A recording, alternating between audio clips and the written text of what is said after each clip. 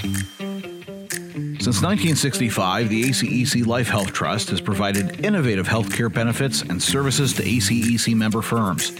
We offer a variety of benefits to meet the unique needs of your firm, including fully insured, level funded, stop loss, and ancillary products. Visit our website at aceclifehealthtrust.com to learn more about our affordable employee benefit options for ACEC member firms, backed by the financial strength of the ACEC Life Health Trust.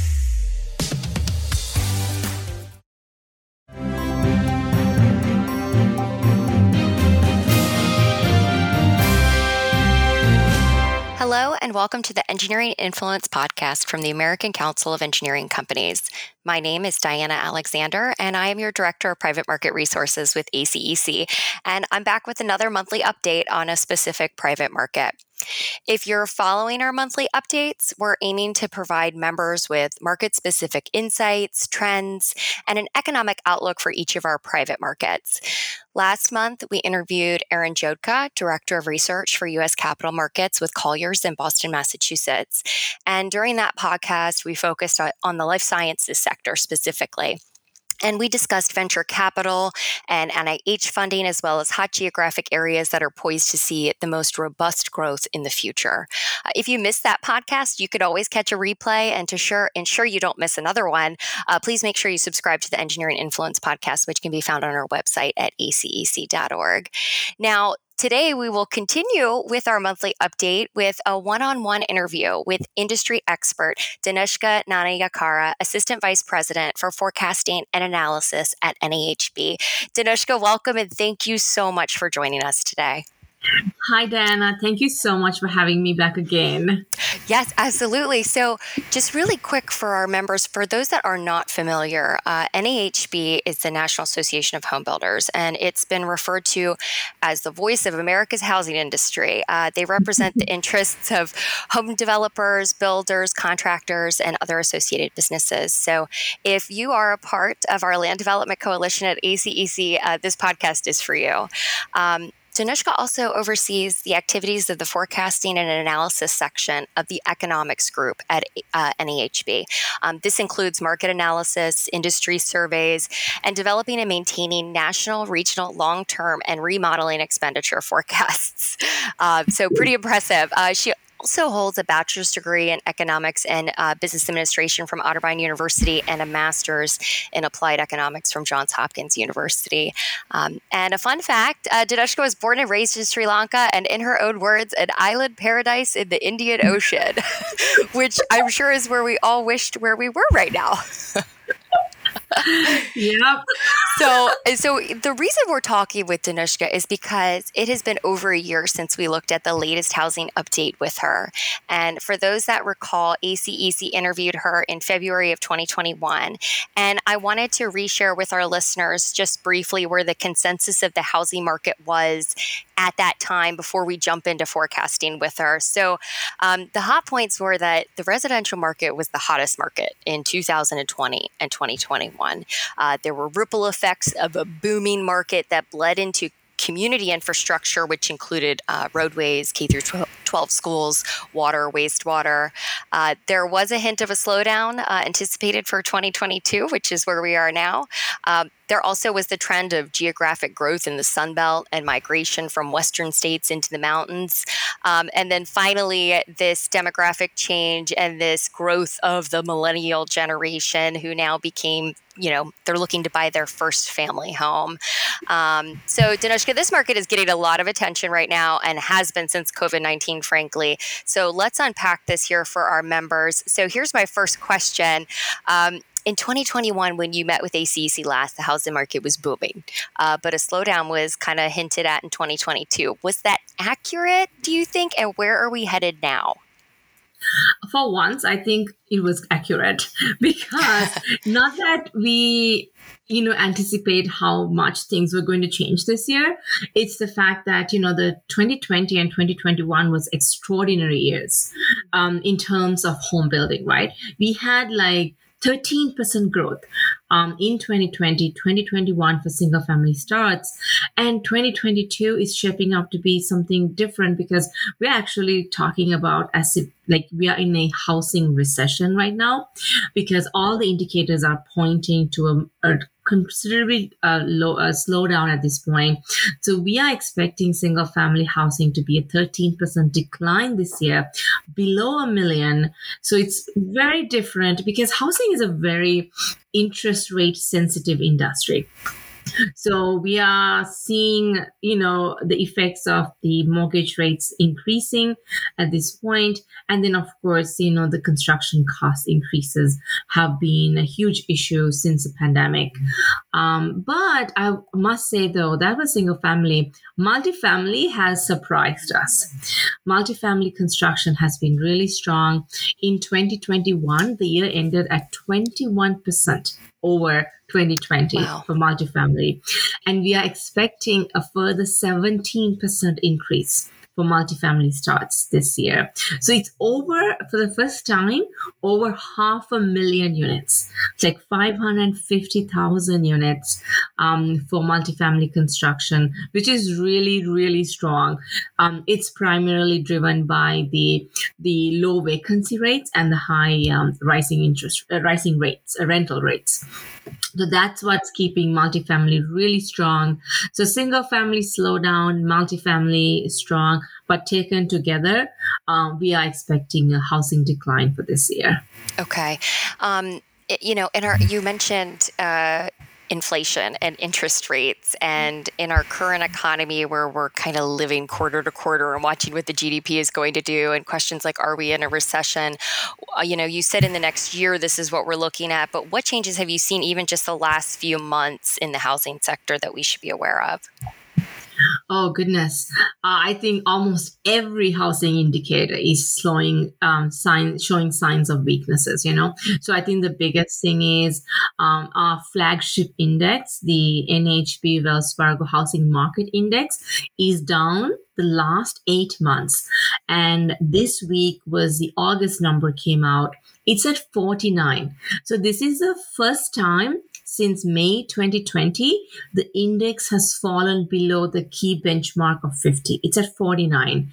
And also, we saw in the index, like when we get the survey results, that the buyer traffic number was at 32. It's the lowest level since April 2014. So, exception is, of course, the spring of 2020. But it's the lowest traffic number since April 2014.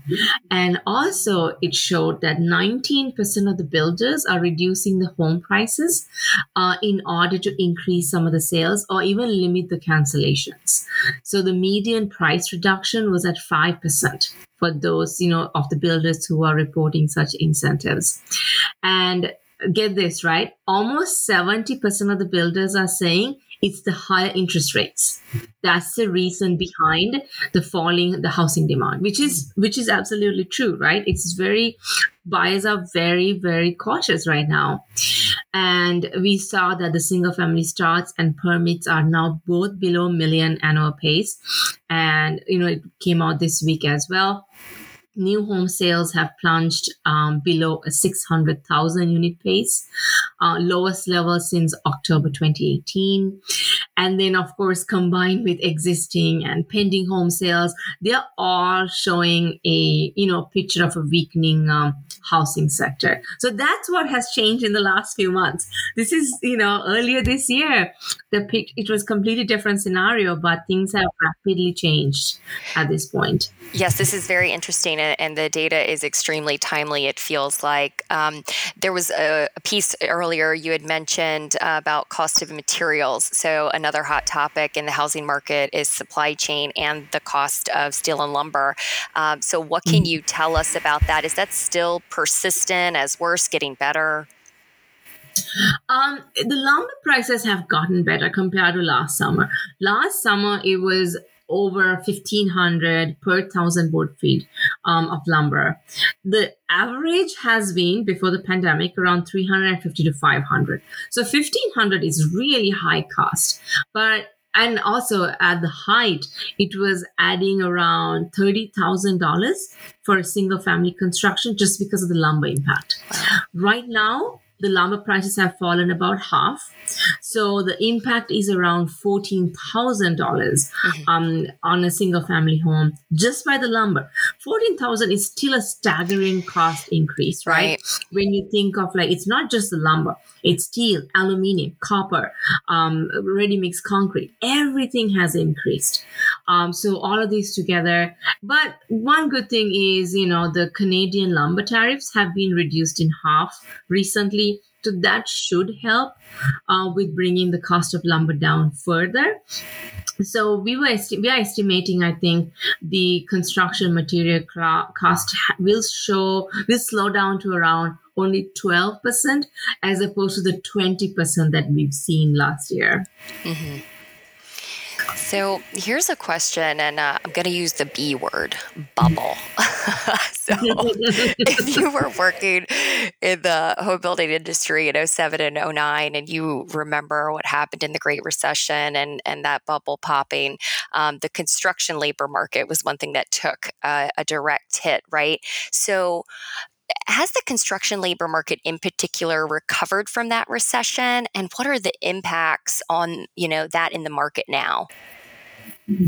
So, yes, we have recovered to the point that we actually need construction workers now in the industry.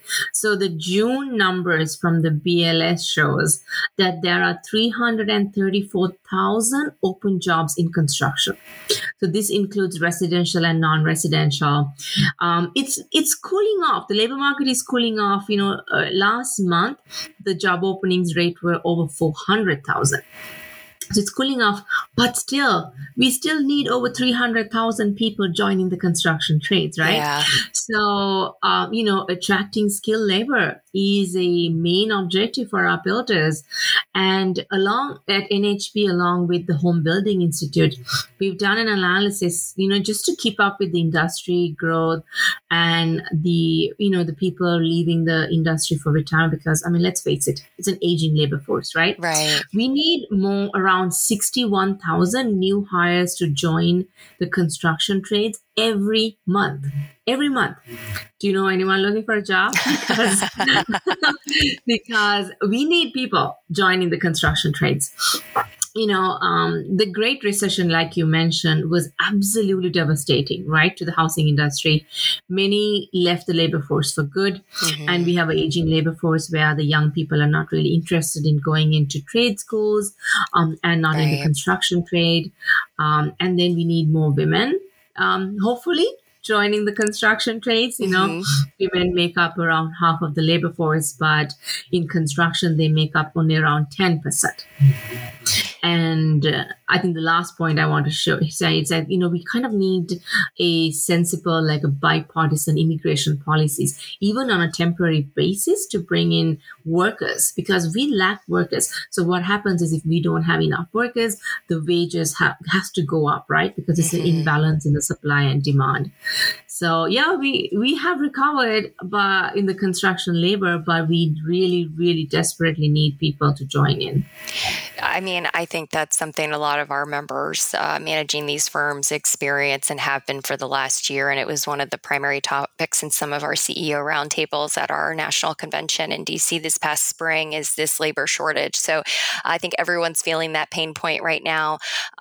Sticking on 2008, why should we not be afraid of another 2008? I think there's two fundamental changes there, right? Different. In early 2000, there was a lot of overbuilding happening. There was so much activity. There was so much building happening. We just didn't need that, right? Yeah. Right now, what has happened is the fact that, the Great Recession was absolutely devastating the housing industry. We are actually at an underbuilding at this point. This last decade, between 2010 to 2020, we are severely underbuilt just to keep up with the population demand. Right. So we have at NHB, we estimate the housing deficit to be around 1 million units. Freddie Mac estimates it to be like 3.8 million units. So it's a staggering number, right? We need to we have a deficit. We need to be building around 1.5 to 2 million units for housing, but we are not anywhere close to that. So that's the biggest difference, the housing deficit. And also on the lending standards. There was a lot of loose lending, right? Yeah. Before the Great Recession happened. Yeah. So now it has completed. It's different. It's much different. They are very strict about the lending standards. So we don't expect the bubble to burst. But there are exceptions too. There were some markets that might experience price declines. But this is not going to be a national phenomenon like we saw in 2008. Great. All right. Are there any market signs that we should be watching or our members should be on the lookout for? I would say just be cautious, just be cautious until 2024. Housing is a very interest rate sensitive industry. Sure, it is showing weaknesses right now, but I think as the economy slows and as it recovers, I think the housing will become a leading indicator, leading the economy out of this slowdown as well. So it's a very business cycle kind of, the housing and the business cycle goes hand in hand. Right. So I would say watch out for the numbers. The HMI is a great number to look at, the housing market index, because it's a forward-looking indicator. And the housing starts, that shows, how much for the next 12 months, what we are expecting. And I would say, pay attention to the demographics too. Right. Because for the next 10 years, each will show that, that the millennials are driving this huge demand. But then what happens when the Gen Zs come? What happens when the Alpha Gen comes? Because they are much smaller population cohorts compared to the millennials, right? So that means that the demand for housing is going to be less when they come out of age and wanting houses. So it's just something to think about, So as we start to wrap up here, I did have a couple off-the-cuff questions that you and I had actually discussed that I think our members would find very interesting. We talked about the migration trend out of these urban areas into these suburban locations. And one I found interesting was there was a mention of Western migration into the mountains and into Colorado and Idaho. And there was such a trend there. What's going on there now? Is it still hot or not? I think Apple and Google and Twitter are putting a stop to that, right? I just saw Apple saying that 3 days mandatory in the office starting September 5th. So that the big companies, Tesla, Elon Musk told people to quit, leave Tesla if they don't want to work in the office a minimum 40 hours, right? So I think people need to come back to the office. So that means, like Idaho saw the largest population growth in any state in 2021. People were migrating to Boise, especially. That drove up the home prices there. But now that the people need to go back to offices, it's going to change. That migration, people need to go back to their normal pre-pandemic lives again. So, it'll be really interesting. I'll be really interested to see the population data when it comes out early next year for 2022 to see which states and metro areas lost more of the population. I bet it's going to be those mountain states that people are just going to go back. So very interesting. And we will make sure to keep an eye on that as well. I also wanted to make sure our members knew about the HBGI that NAHB has as a resource. Is that something that you could just tell our members about briefly, that they know they can access it and what it's actually telling them? Yeah, so this is what we did for the Home Building Geography Index. We took all the permit data from every county in the U.S. and aggregated it according to population cuts. So there are 7 regions. So this was really awesome for us because when the pandemic happened, it really showed us that the migration from the high density areas away from them to the more outer suburbs and the more rural areas were growing. But now the shift is back again. Now the cities and the urban areas, the permits are getting higher in those areas again. So we can see the patterns of the home building, what's happening across the country. It's on our website, nhb.org. If you go to the Econ tab, we have all these indexes, plus, the HMI, the affordability index. We have such great resources. Do check it out, and if anybody has questions, feel free to email us. Awesome information and a very valuable resource as well. Final question, as companies look forward to the forecast, is there anything else you can share with us about what's next for the 18 months ahead in the housing market? I think even if we are in a kind of a downturn right now, we do expect the housing sector to recover in 2024. Mm-hmm. We are forecasting over 1 million single-family units and around 520,000 multifamily starts in 2024. Yeah, so it's going to be a couple of two this year. Next year will be slower, but 2024 we expect the housing market to go back to trend.